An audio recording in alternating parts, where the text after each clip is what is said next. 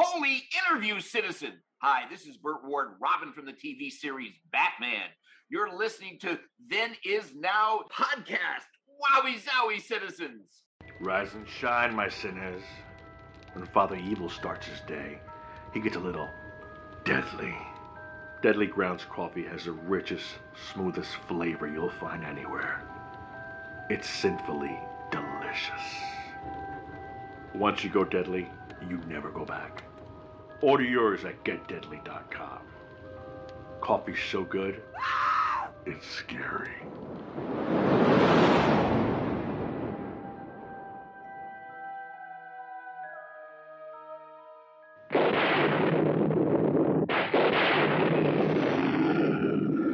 What kind of a sick school is this? Uh-oh, don't go!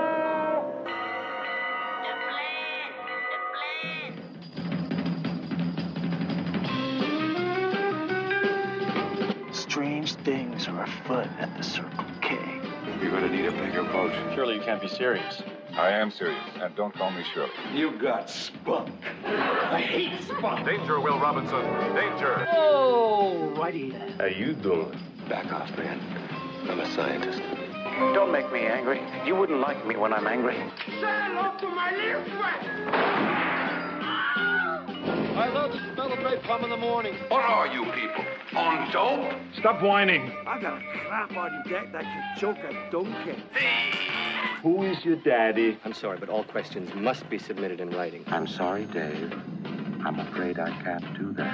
Can I do that? I'll be back. A dynamite! Show me the money! Don't! Up your nose with your rubber hose. A what? I'm sailing! Groovy. You want the moon? Just say the word and I'll throw a lasso around it and pull it down. Love means never having to say you're sorry. Here's looking at you, kid. We got no food. We got no jobs. Our pets' heads are falling off. Come to the coast and get together. Have a few laughs. Hear that, Elizabeth? I'm coming to join you, honey. I'm not a doctor, but I play one on TV. I love it when a plan comes together. What we do is if we need that extra push over the cliff, you know what we do? Put it up to 11. 11, exactly. One louder. Why don't you just make 10 louder and make 10 be the top number and make that a little louder? These go to 11. We're on a mission from God.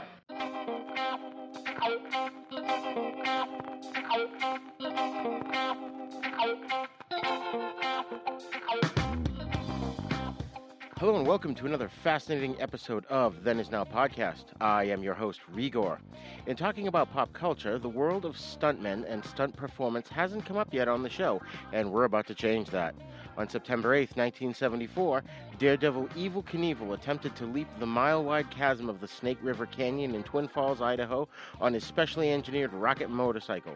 His parachute malfunctioned and opened on takeoff, causing the rocket to float to the bottom of the canyon, landing on the riverbank directly below his launch ramp. If he'd gone into the river, his safety harness probably would have drowned him. Over 40 years later, a highly talented and prolific stuntman who idolized Knievel ever since he was a kid attempted to recreate the launch over the canyon and finish what the legendary stunt writer had started. The stuntman's amazing story has been chronicled in a documentary that airs on Disney Plus on July 23rd of this year, 2021. So kick back and get ready to learn about not only the life of an incredible stuntman, but also about his amazing career and this awesome jump. Class is in session. I have a bad feeling about this. How could I possibly be expected to handle school on a day like this? Food fight! Hey, you in my class? I am today. I think you should consider transferring to shop class. Woo, woo! Now, very few students are severely injured in shop class. Bueller. When you were in school, Bueller. did you ever cut class? Bueller. Yeah, I guess I did. Sure, most kids cut classes. Good, sign this. He's sick. I get so lonely when I hear that third attendance bell ring and all my kids are not here. 7 years of college down the drain. Fat, drunk, and stupid is no way to go through life, son. You lack discipline. As long as I'm here, there will be no grades or gold stars or demerits. We're going to have recess all the time. Woo! Go, play, and have fun now.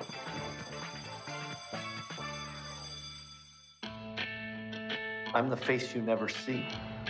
You see what I do. The last few stunts have been pretty rough. I love my job. I've been doing it for a long time, but I thought by now I would be done doing this to pay the bills. Growing up, the guy that inspired me to be a stuntman was the Evel Knievel. In 1974, Evel Knievel went down in the Snake River Canyon. I remember watching Evel Knievel strapped in that rocket like a superhero. Whoa, it looks like a good one. Whoa. This canyon had got him. You got an email. Somebody is building a rocket and they need a pilot. This rocket was on my lunchbox as a kid. I'm ending my career. I will go out finishing what my hero started. Life's funny like that. So I'm betting everything on this. My reputation and ultimately my life. What will you say to your dad after he does it? Finally. This literally is jumping off a cliff. Would you follow your hero over the edge of a cliff? Sometimes it might look impossible. I love Eddie like a brother. I want him to stop doing these dangerous things. Eventually, law of averages, you're going to get taken down. Nobody forced me here. I chose this. This is Evil Spirits. You're loading Eddie in. Launching in 5. The rocket's rolling. Stand by. 4. You're looking good. 3. Laser down. 2. Flight initiated. 1.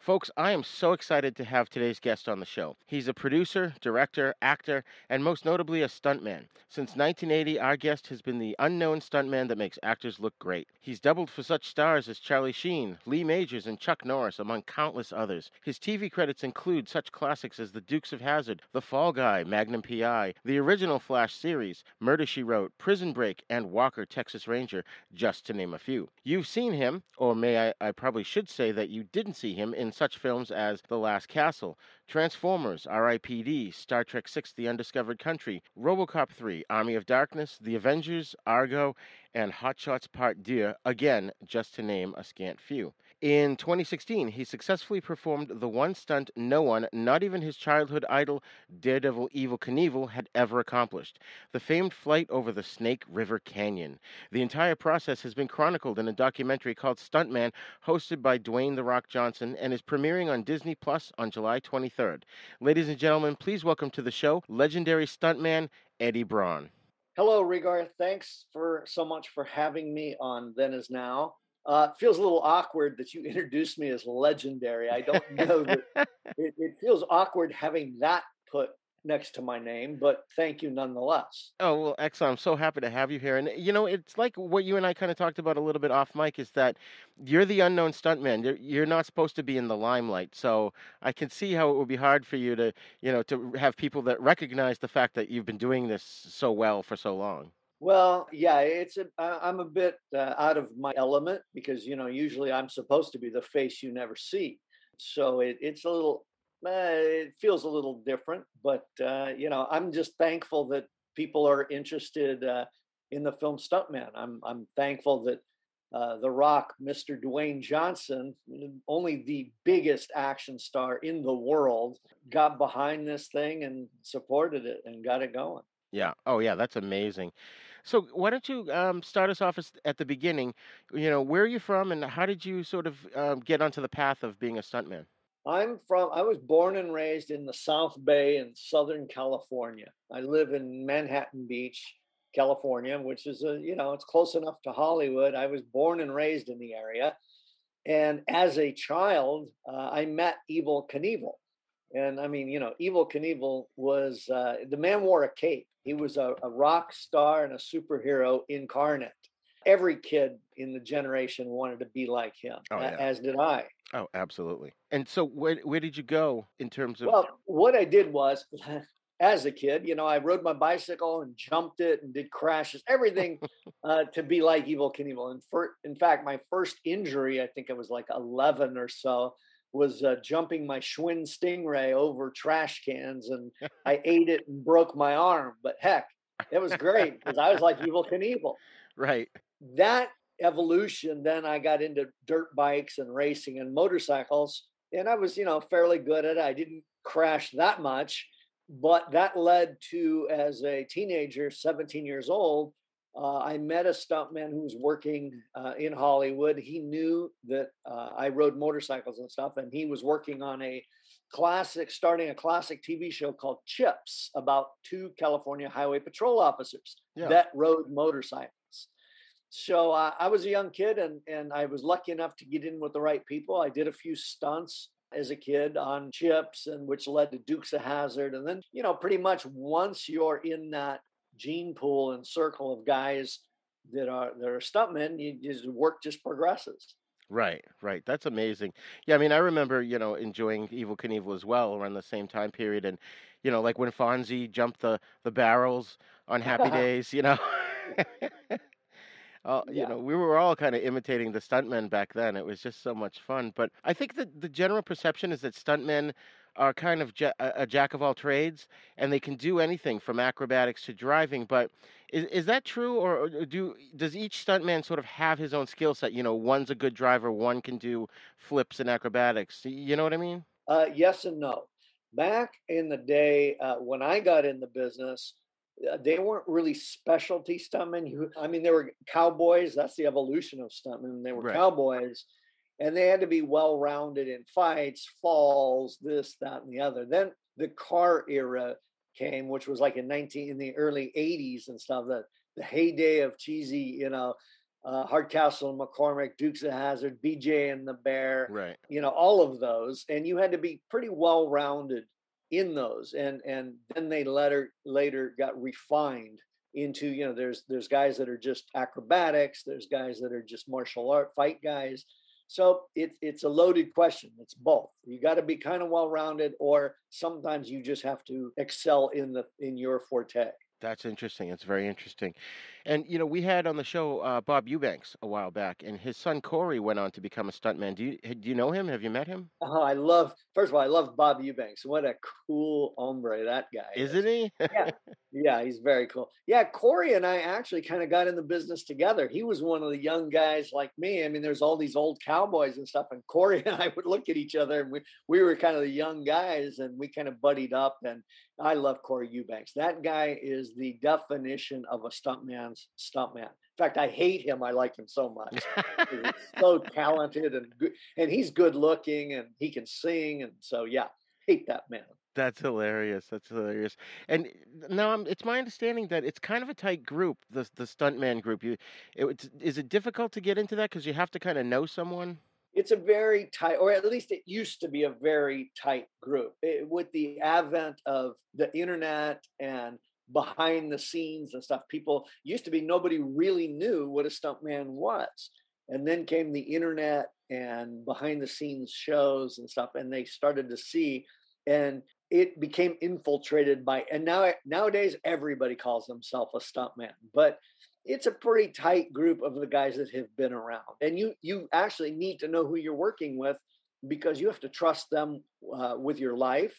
And sometimes they have to trust you with their lives. So you better damn well know who you're working with. Right. That's so true. Now, you mentioned in your documentary, and we'll get to the actual documentary a little bit later in the show, but you did mention that you were afraid of heights. So how does that work in being a stuntman if you're afraid of heights? Well, listen, I'm afraid of a lot of things, but yeah, I'm afraid of heights. There is not, and I tell this to my kids, there is nothing wrong with being afraid, and it's actually healthy to have a fear and be afraid. It's how you confront that fear that defines you as a person. Some people freeze, some people, fight or flight. Some people just, deal with it head on. I like to say, be maverick, don't be cougar. Right. Everybody's scared. I'm really scared of things, but it's how I deal with it that defines me as a person. That's great. So you're almost on a daily basis overcoming your fears and, trying. Absolutely. Without question. That's excellent. That's excellent. I wanted to just touch on some of the highlights of your career, and obviously I grew up with these shows too, like Dukes of Hazzard. And what memories do you have of the Dukes of Hazzard? Having a lot of fun, tearing up those beautiful General Lees. I mean, it was just a lot of fun. That was back in the day before all this new culture of, lawyers, litigation. Back then, the older stunt guys would say, jump in that car, take a shot of Jack Daniels, jump in that car, and you better put your foot in it and jump it as far as you. I mean, it was fun. If you've ever seen a movie called Hooper, it was very much like Hooper. Wow. You kind of, you buckled up and went for a wreck. Wow. Nowadays, not so much. But back then, it was a great time to be a young stuntman. Yeah, I remember that movie, Burt Reynolds. That was really enjoyable. You also did the show V, which I really, for my family, that was sort of an event. What do you remember about that? Oh, I had so much fun on that show. I was either an alien or I doubled one of the leads on the show, Jeff Yeager, who's a sweetheart of a man. Oh, cool. It was just cool because at the time it was cutting edge. It was aliens. It was just a cool job to go to every day. Nice. That's awesome. And of course, we have to bring up the Fall Guy because as a kid, that made me want to be a stuntman. I, of course, never did, but I had that theme song burned into my brain. You got to tell us about that and working with Lee Majors and all the great cast there. Yeah, it was. Yeah, even the opening song, "I'm the Unknown Stuntman," that so fittingly fits what we do for a living. A gentleman that brought me into that, who has been a dear friend for many, many, many years, Gary Baxley, who was the stunt coordinator and second unit director. I had already worked with him on Dukes of Hazzard. I'd worked with Gary for years. So when he got into the Fall Guy to do that, naturally he wanted to surround himself with people he knew. And, I was young at the time, and Gary knew I would, beat up and get back up and do it again. It was just a matter of having some balls and jumping that big old truck or any of the other stunts that they had on the show. It was so much fun. Lee Majors is great, man. That's cool. Yeah, I've been trying to get him on the show. They don't answer back. So I'm going to keep trying. Yeah, well, if you speak with Lee, please give him my heartfelt, kindest regards, because he was very sweet. I mean, he was the $6 million man. Oh, I know. Now, what about something like, your career is so long. We could literally sit here for hours, but I'm only going to pick a couple more. Lethal Weapon 4. What can you tell me about that? Because I love the Lethal Weapon series, and those stunts are just amazing. Well, yeah, it was very cool to be asked to work on it. The gentleman that brought me in, who's in my movie, stuntman, a gentleman by the name of Conrad Palmisano. We call him Connie. Connie called me in because he was the second unit director and the stunt coordinator. And he said, I want you to come in and do some ballsy, hairy stunts, and which was right up my alley. I said, sure. It was very cool to be a part of that show, a small part, but a part nonetheless. Oh, absolutely. Absolutely. And did you get to work with Mel Gibson and Danny Glover and them? Yeah, I did. Me and about 100 other stuntmen, but so I wasn't that close to them, but I did meet them, get to go to work every day with them. It was very cool. I mean, there are, in my opinion, in my career, I've had some really cool moments, and working with Danny Glover and Mel Gibson certainly was right up there. That's amazing. And it's funny, looking at, I know IMDb isn't always the most reliable source in the world, but, looking at your list of credits on there are a lot of sitcoms, and one that stood out to me is one of my favorites, like The Big Bang Theory. What stunts are required on something like The Big Bang Theory? Well, a lot of people don't realize a lot. I mean, they're not, you're not exploding cars and jumping cars there. Sometimes it's just an actor tripping over a step and falling. Oh, and okay. You have to understand that if any one of those actors were to be injured, that stops the show. So they want somebody around to make sure that, and on Big Bang, there were a lot of stunts, believe it or not. Sheldon and Leonard, they would fall, all the cast would fall into each other, do things that required attention. I mean, they always say it's a nothing thing. Well, it's a nothing thing until it becomes something, then it's everything. Right. It becomes, actor hurts himself, it becomes a lawsuit or something. Exactly. And I got involved in Big Bang Theory because of the executive producer, Mr. Chuck Lorre, who I had met and worked with on 2.5 Men. Oh, okay. Oh, that's cool. And so what do you think of actors who do their own stunts, like Tom Cruise, who supposedly does, like, what, 85% of his own stunts? Okay, let's break through this myth. Yes, Tom Cruise does his stuff, as does Jackie Chan. Okay, right. And I did all 3 of the Rush Hour movies with Jackie Chan. Oh wow! But you here. Let me just put it like this: it's much easier to do something when you watch someone else doing it and perfecting it and testing it out. In other words, I can tell you this unequivocally. Mr. Tom Cruise or well, back in the day, Jackie did, but he's smarter than that now. Those gentlemen don't do anything until it's been tested out by somebody, by stuntmen. You know, not to take anything at all away from Mr. Cruise or Mr. Chan, but I can assure you, before they attempt something, it's already been done by somebody else who worked their ass off and risked everything to make sure it would go flawless. So if Tom Cruise, say, has to do a leap from one building to another, they have a stuntman come in and do it first to make sure he can do it? Oh, yeah, absolutely. You have to understand something. At this point, these gentlemen are huge commodities. And I can assure you, no studio or no financier is going to put up millions of dollars for the expense and say, okay, go try this out, Tom. Let's see if you can do it. It's not going to happen. No, a stunt guy, put yourself in those shoes. And just say you're at the edge of a cliff with water below and you watch your buddy jump first and he doesn't, he's okay, right? It makes you a lot more comfortable to then do it yourself. If you watch your buddy do it and he eats it, you're not going to do it until it's perfected. Right? Okay, so use that as the example. I can assure you that not a Mr. Tom Cruise or not a Mr. Jackie Chan is going to attempt anything until it's been worked out by a stunt guy. But that's not to take anything away from Mr. Cruise or Mr. Chan. I mean, they do it. Back in the day, before Jackie Chan was hugely famous, he tested it out as well as did it. And, unfortunately, he paid the price several times, and he's much smarter now. Right, yeah. That's amazing. What's Jackie Chan like? Awesome. I mean, I had never worked with Jackie and had been a fan like everybody else for years.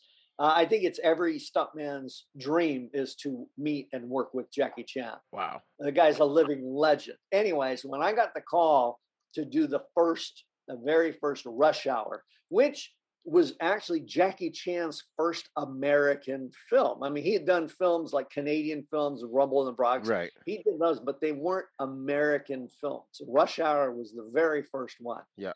And when I got the call to do that and be the stunt coordinator and do all the action on that, I mean, I was in awe just because it was Jackie Chan. And listen, I was fortunate to do all 3 of the Rush Hours, and working with Jackie is beyond Thunderdome awesome. That's great. That's great. Oh man. So one other movie I wanted to ask about was you worked on The Last Castle with Robert Redford, and one of the actors in it was Steve Burton, and he's an actor who's been on General Hospital for 20 years, and he does a podcast as well, and he often talks about the stuntmen and his appreciation for the stuntmen, and that they taught him a lot of things over the years. Do you recall if you met him on the set of Last Castle and gave him any pointers? To be honest, I do not. Okay. I mean, I could tell you some great story, but it wouldn't be true. No, I don't remember. It's so hard to remember those certain things. And on that show, I was probably did something minor. I wasn't like one of the key stunt people, so it's kind of, you don't really remember it too much. Right. Hey everybody, this is Mitch Halleck, creator of Terrificon, Connecticut's Terrific Comic Con, telling you that we're back this July 30th to August 1st at the Mohegan Sun Expo Center in Uncasville, Connecticut. But why should you listen to me? Just sit back and listen to my good friend Larry Kenney, star of Thundercats, aka Lino, tell you all about this year's show. Take it away, Larry. Welcome back to Mitch Halleck's Terrificon, Connecticut's Terrific Comic Con here at Mohegan Sun. We hope you have a great time at Terrificon, the home of the largest gathering of comic book creators in New England. From the Avengers to the X-Men, Captain America to Batman. Meet your favorite artists and writers who brought your heroes to life at Terrificon. And don't forget to stop by and see the stars of terrific movies, TV shows, and animation at Terrificon. Get an autograph, grab a selfie or professional photo op with your favorite actors. Still want more? Well, you can shop for comics, artwork, toys, games, and cool stuff in our dealer room. You'll find it all at Terrificon. Thank you once again for coming to see us here at Mohegan Sun. And remember, fans, there might be a lot of Comic-Cons out there, but there's only one Terrificon. It's terrific. Hello, this is Rod Barnett. I'm the host of The Bloody Pit, the podcast that examines films from across the decades. On The Bloody Pit, we have several ongoing series of shows within the show focused on specific things in genre cinema that I and my co-hosts find fascinating. There's a long-running series focused on Italian maestro Antonio Margheriti's films from the 1960s all the way up through 1990. There's an on-again, off-again series focused on 1970s science fiction films. There's an in-depth look at the Western movies that William Castle made before he struck out on his own and became the horror auteur that we know and love. A look at the classic Coffin Joe films from Brazil. And our long-term project to look at every Universal horror film made in the 1940s. That's a long project, people. It's going to take us a long time. Sprinkled in amongst those are various other episodes focused on other stranger areas of cinema, like Lucio Fulci, Dario Argento, and even some obscure British crime films from time to time. So join me and my rotating crew of co-hosts as we examine the stranger side of cinema through an exploitation lens. Except when we don't? Yeah, you never really know exactly what to expect on The Bloody Pit. So join me for The Bloody Pit.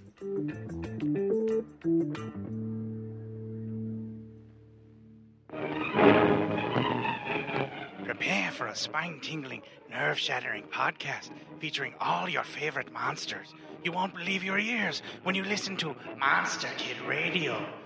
Hear your host, Derek M. Cook, and his ever-rotating stable of guests discuss your favorite classic and sometimes not-so-classic monster movies. Subscribe to Monster Kid Radio through iTunes or Stitcher, or visit monsterkidradio.net before the next weekly episode of Monster Kid Radio.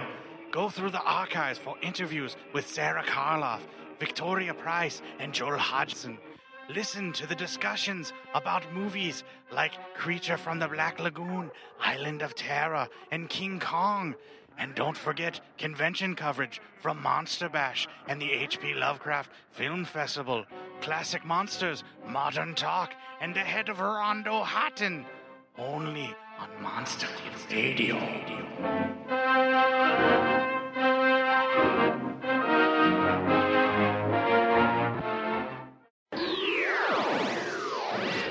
So do you sort of move between doing just a simple stunt gig and then being stunt coordinator, or did you go from being a stuntman to transition into always being the stunt coordinator? Well, I don't think there's any success.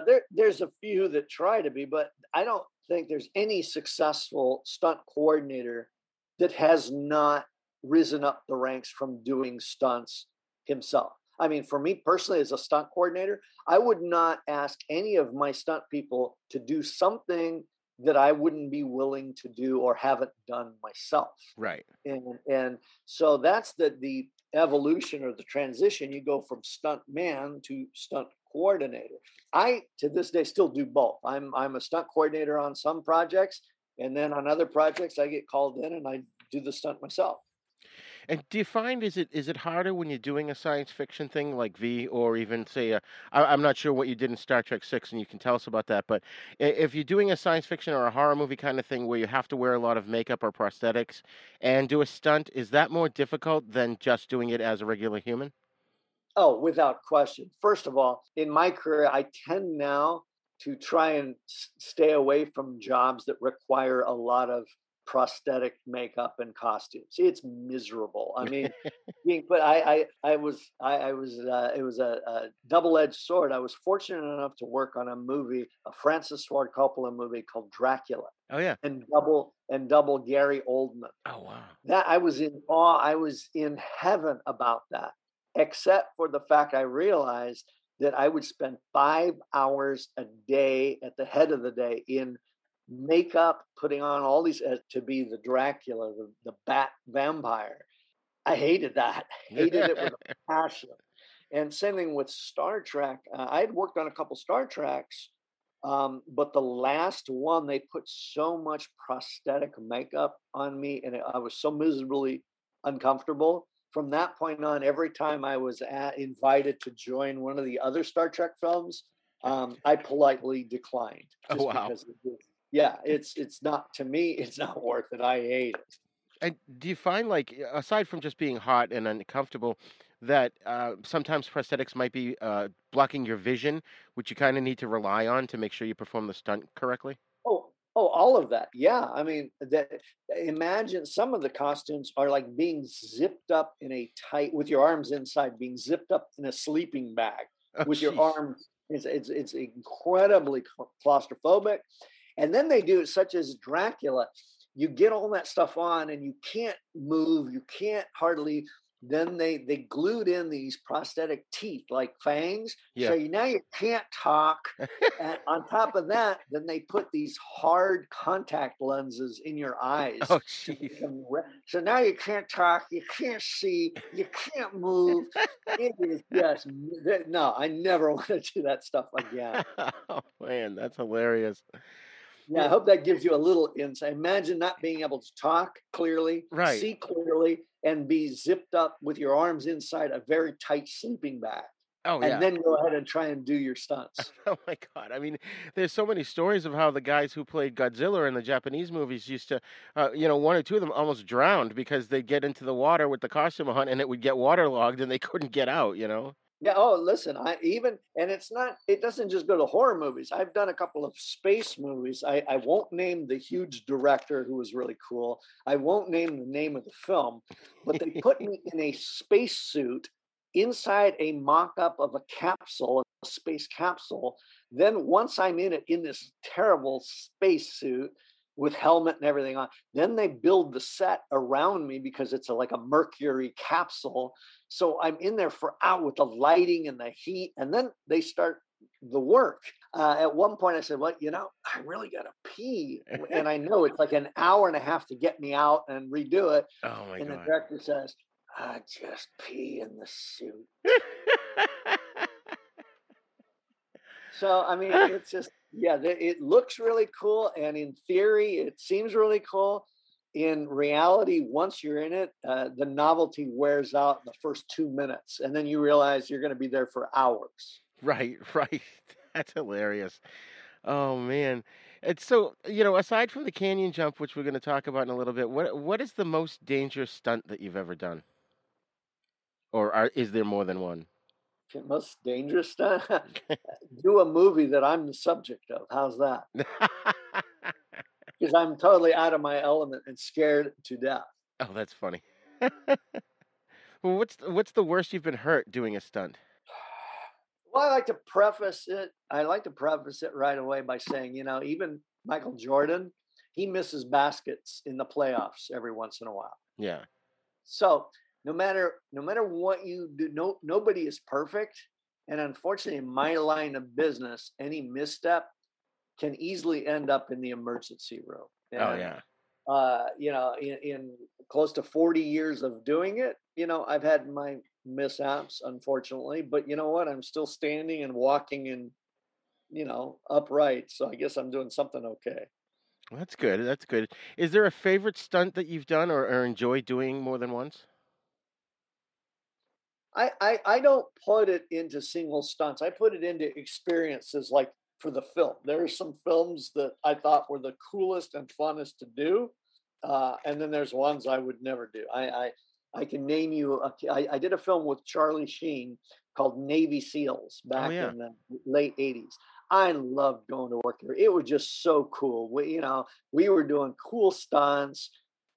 Working with Charlie is like the cool. You can't. The dude is cooler than the other side of the pillow. I mean, so it was a fun experience.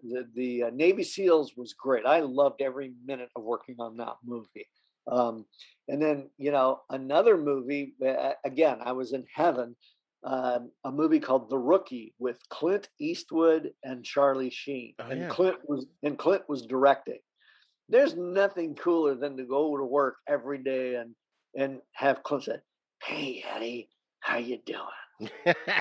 What an experience of that every day. Wow. So that sticks. Of course, all three of the Rush Hours to me were really cool because I know Jackie Chan doing, every day doing cool things. So I tend to look at experiences rather than actual stunts. Okay. After a while, it's just stunts. You keep doing them, you do them. And so for me, it's experience. It's about cool experiences rather than just the cool stunt. That's awesome. And speaking of cool experiences, one last actor I wanted to ask you about was Chuck Norris, because you did a movie with him or two, right? And then Walker? I've done several films with Chuck Norris. And here's what I like to say about Chuck Norris. And people don't realize. Long before he was an actor, he was a badass world champion, like for real. Yeah. Right? He was a badass world champion.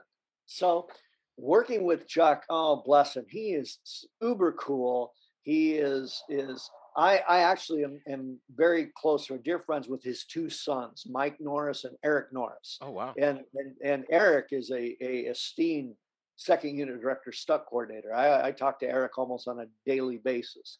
Nice. And I work with him constantly. But Chuck Norris is Chuck Norris. There's a reason. Now, that's a guy who's the legend fits well. It's Chuck Norris. And you know what? If you mess with him, you won't even remember hearing his name again. Right. It's Chuck Norris. That's right. The boogeyman checks under his bed every night for Chuck Norris. Oh, yeah. Listen, we could do a whole podcast just on that. Right. Oh, did you know that Chuck Norris, first he visited the Virgin Islands? They changed their name. Now they're just known as the island. That's awesome. Oh, man. Yeah, we could go on for hours with those and get my son in here, and he knows them even more than I do. Well, did you know that COVID now has to get inoculated against Chuck Norris? That's great. Or when Chuck Norris does a roundhouse kick, he's not actually kicking, he's moving the earth with his other foot and putting Let's not get started. We could go on and on, pal. But I'll tell you what, him as a man, he is awesome. He is cool. On Walker, on all the shows, he's hanging out with the stunt guys. He's finding, he's thanking the stuntmen, each one individually and personally. I mean, he's that kind of a guy because he came up the ranks, getting the crap beat out of him. No, I don't think so. That happens. But the other way around, he's a very good guy.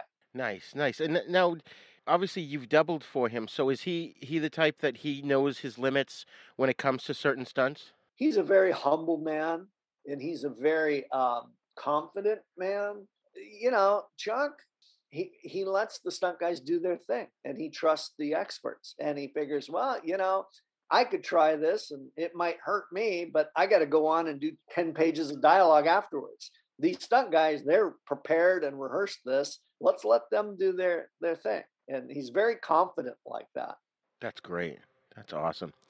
So let's talk about Evel Knievel and his failed stunt at the Snake Canyon. When he did that initially, there was I read in a newspaper article from 2016, they were talking about that it was supposed to be, he promised a week-long festival. It was going to be celebrities and a golf tournament. He had all kinds of spectators. And then what ended up happening was there was partying and fights. And apparently he was accused of not paying his debts and stuff. So what exactly happened there during that event? Let me start out by saying I never looked at it like Evel Knievel failed that. I simply look at it as he just didn't finish it. For whatever reasons, various reasons, who knows, reasons that might have been out of his control. So the guy inspired me to be what I am professionally and be a stuntman. So he didn't fail in my eyes. He just didn't finish it out. And I thought, and I knew I could finish it for him, but he inspired me to do it. Oh yeah, absolutely. I apologize. So, Bad choice of words there. But was it a matter of pulling the chute? Did he pull the chute, or was it an automatic thing? well, listen, anybody and everybody can speculate an armchair quarterback. Oh, Who yeah. knows? Did he pull it early? Did it come out early? I don't know. I wasn't there, and who knows? What I do know is, at the height of his career, Evel Knievel never went back to finish it out.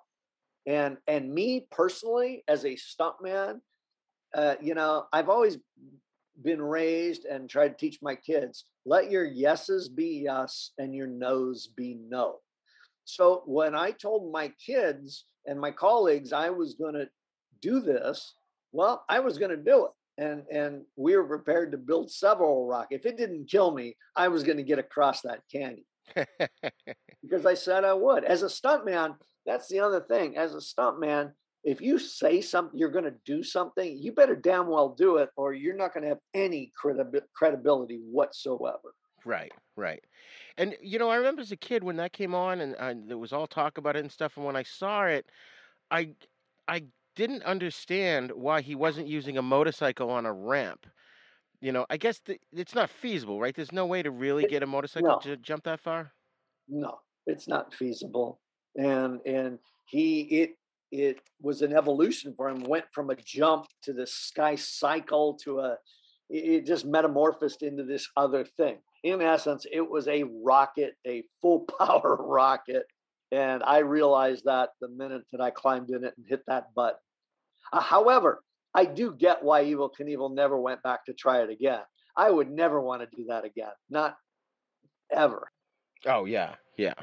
So the fun fact that I heard was that, is it true that Vince McMahon funded Knievel's failed attempt on a credit card? I shouldn't say failed. To tell you the truth, I don't know.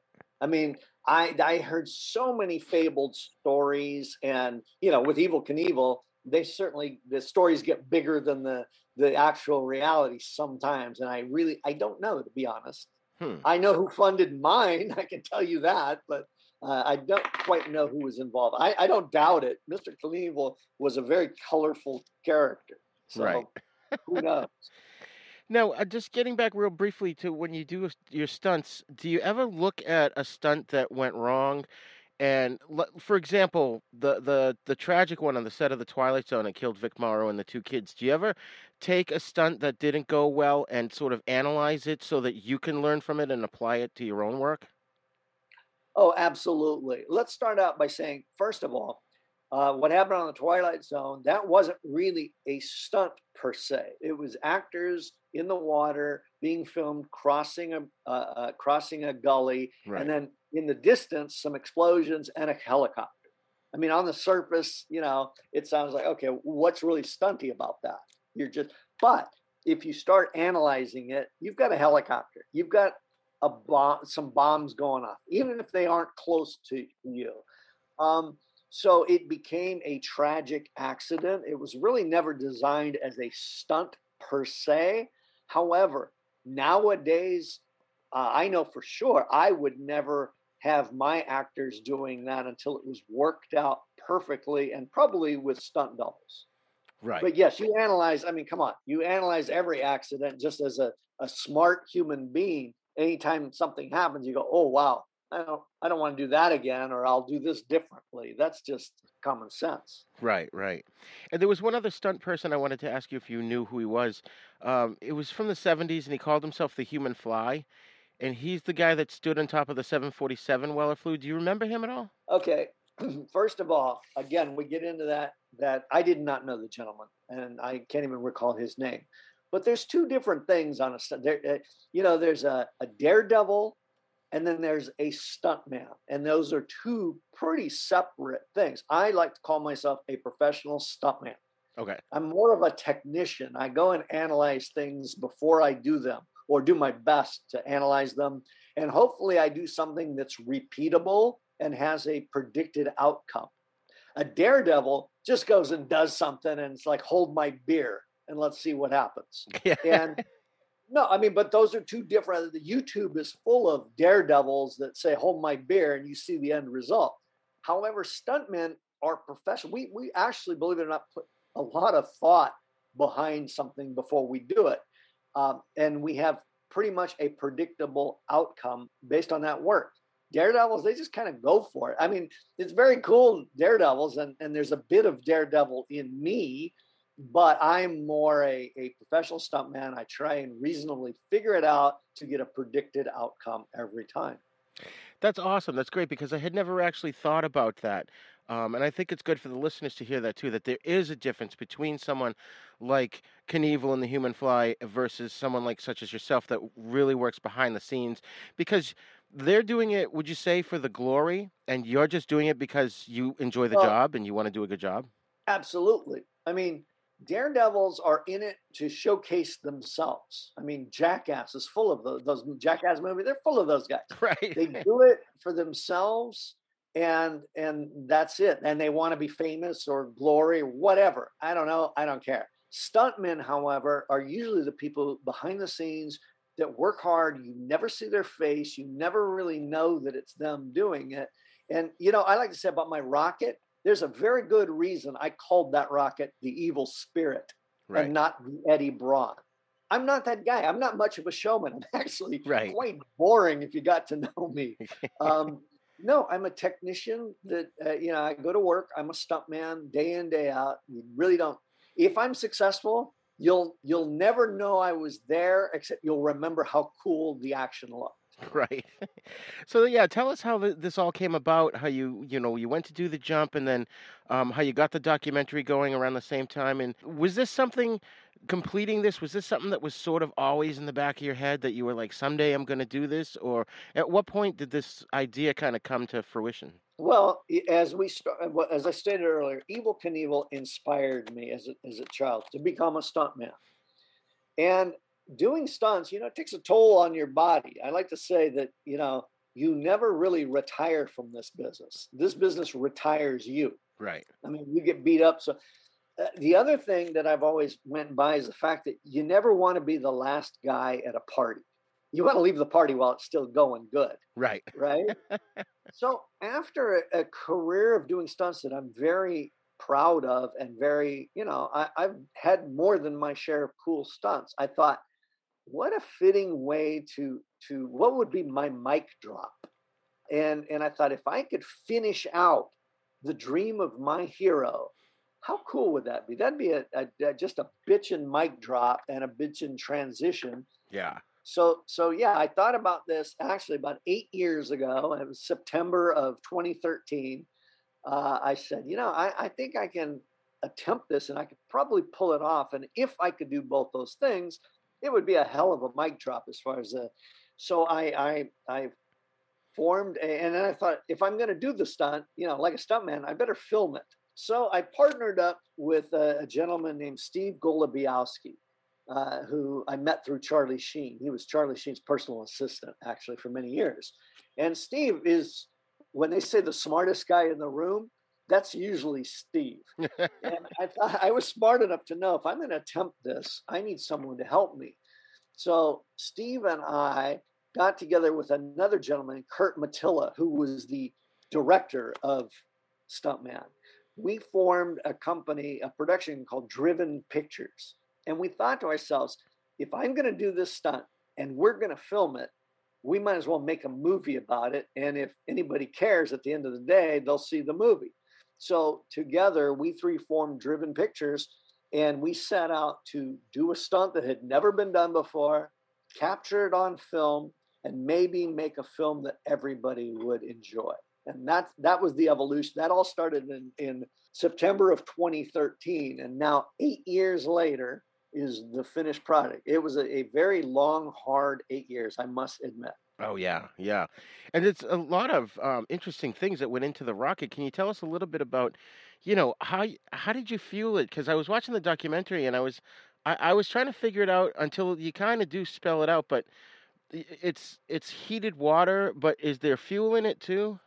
No, just hot water, 77 gallons of hot water, heated up to an incredible pressure. And then you pop the cork and off she goes. That's about how simple it was. That's amazing that it's that simple, yet you've got to work really hard to make it safe, you know? Well, you have to understand, steam is a very powerful source. I mean, we built a country off of steam, the locomotives. Oh, it's that's true. It's very powerful. You just have to know how to, or figure out some way to contain that power. So the rocket, in essence, was just hot water. In fact, the trail that comes behind the rocket, when I blasted off, everybody felt like warm drizzle, warm water in my wake. That's amazing. That's unbelievable. And you know, how was your family was obviously nervous. I mean, they kind of depicted in the movie too. And you know, I don't want to give too much of the film away because I really feel like people should see it because it's amazing. But just tell us a little bit about what went on at home and what they were feeling. Well, in essence, I didn't want any of my family there on site, and my reasoning was, if I was successful, I knew they would see it over and over and over from so many different angles on film if I was successful. If I was not successful and just splatted there at the canyon, I wouldn't want that image imprinted on my family. Right. So I chose not to have any of them there. And I had to look at this as just another day at work for me. I mean, I was just going to do another stunt, much like I've done over the years. And you know, I leave the house, I'm going to work, and if everything goes perfect, I'll be right back. And that's how I did it. This was in my mind. I had to make this just one other stunt. And had I thought of the grandioseness of it, it would have just freaked me out. So this was just another stunt, basically, within a movie. Right. That's amazing. And so, can you tell us a little bit more about your core group that you had working with you? Yeah, I had these rock stars, actually, guys that were actually my heroes when I got in the business. I had three gentlemen that I could not have done this without. The first gentleman named Gary Davis. Gary Davis actually was Evel Knievel's stunt double. Oh, wow. Gary, yeah, and I worked with Gary on Fall Guy. I worked with Gary on Dukes of Hazzard. I've known Gary for 30, 40 years. And so he was my first phone call. You know, and then my second phone call was to a gentleman named Conrad Palmisano. We call him Connie. This guy, another legend in the business. And lastly, I called this guy is a rock star stuntman, Mr. Buddy Joe Hooker. These three guys combined have brought you some of the biggest blockbusters of all time. And they're guys that have been in my shoes as far as they all came up as stuntmen. And I knew I could not do this unless I surrounded myself with the best. And with Gary Davis and with Conrad Palmisano and with Buddy Joe Hooker, those guys are the best of the best. And they helped me pull all this together. That's amazing. So when you succeeded in this, what was going through your head? There were so many emotions. It's hard to put it down or describe it. It was euphoric at first. You got to understand, during the whole jump, it was miserable. There was no part of it that was fun. Even when I knew I crossed the canyon, even when I knew the parachute had come out, there was no joy there because still a lot could go wrong. It wasn't until moments later that it took a few moments for my brain to catch up with the actual speed and everything that I did, that I realized that I actually made it across and I was in fact alive. Very euphoric. And then at the end of the day is, like I like to say, how many people can say that they fulfilled the dreams of their hero? There's not really many, I could think. Right, and it's something you should be proud of. It's such an impressive feat that you've accomplished here. Well, thank you. Again, I highly recommend people check out the documentary Stuntman.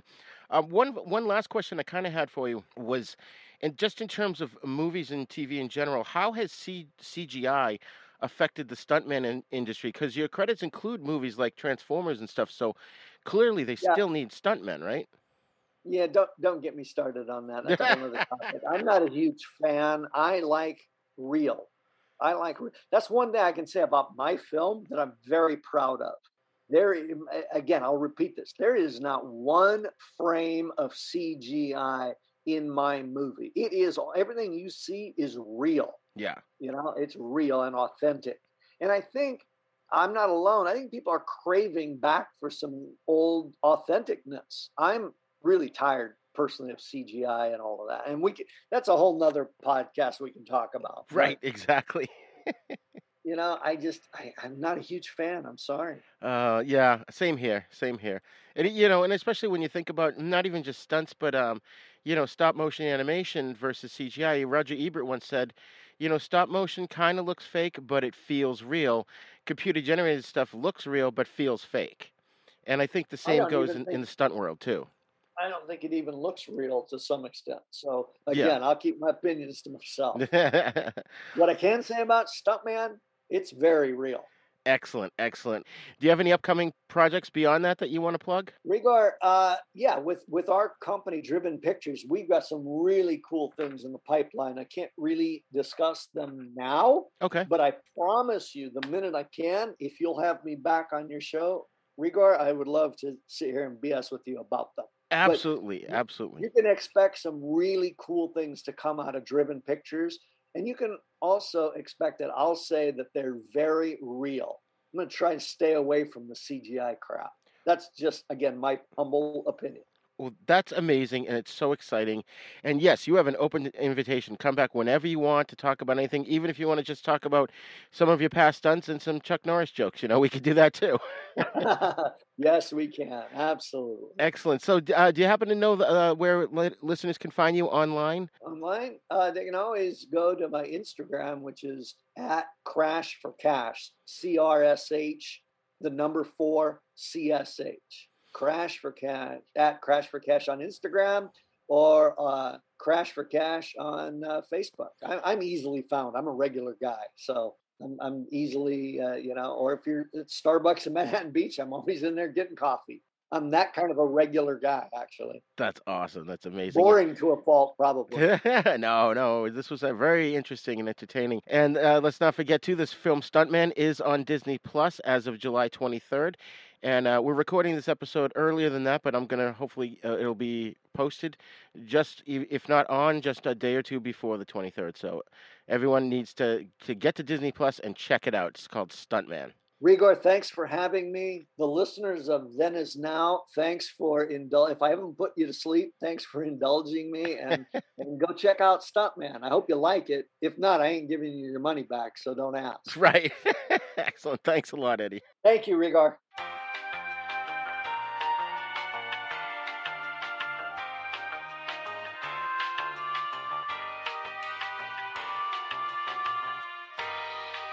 Well, we hope you enjoyed my interview with the incredible Eddie Braun. Don't forget to check out his new documentary, Stuntman, on Disney+.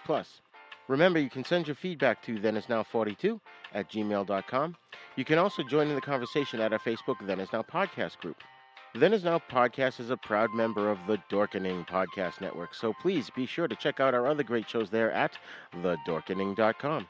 You can also visit our website at havenpodcasts.com, where you'll find our sister show, The East Meets the West, in which we discuss Shaw Brothers films and spaghetti western movies. And Then Is Now is on YouTube, so please visit youtube.com/user/UncleDeath1 to get the latest videos as well as other fun videos. Please subscribe to our YouTube page and also share the video versions of our podcast with your friends to get them to subscribe as well. Don't forget to go wherever you download your podcast from and leave us a great review so that more listeners can find us. You can find us on all the podcasting apps, especially the big three, iTunes, Spotify, and Stitcher. Class dismissed. Then Is Now podcast is intended for entertainment, educational, and informational purposes only. Sounds, music, and clips played during this podcast are the property of their copyright holders. All original content is copyright Jupiter Media.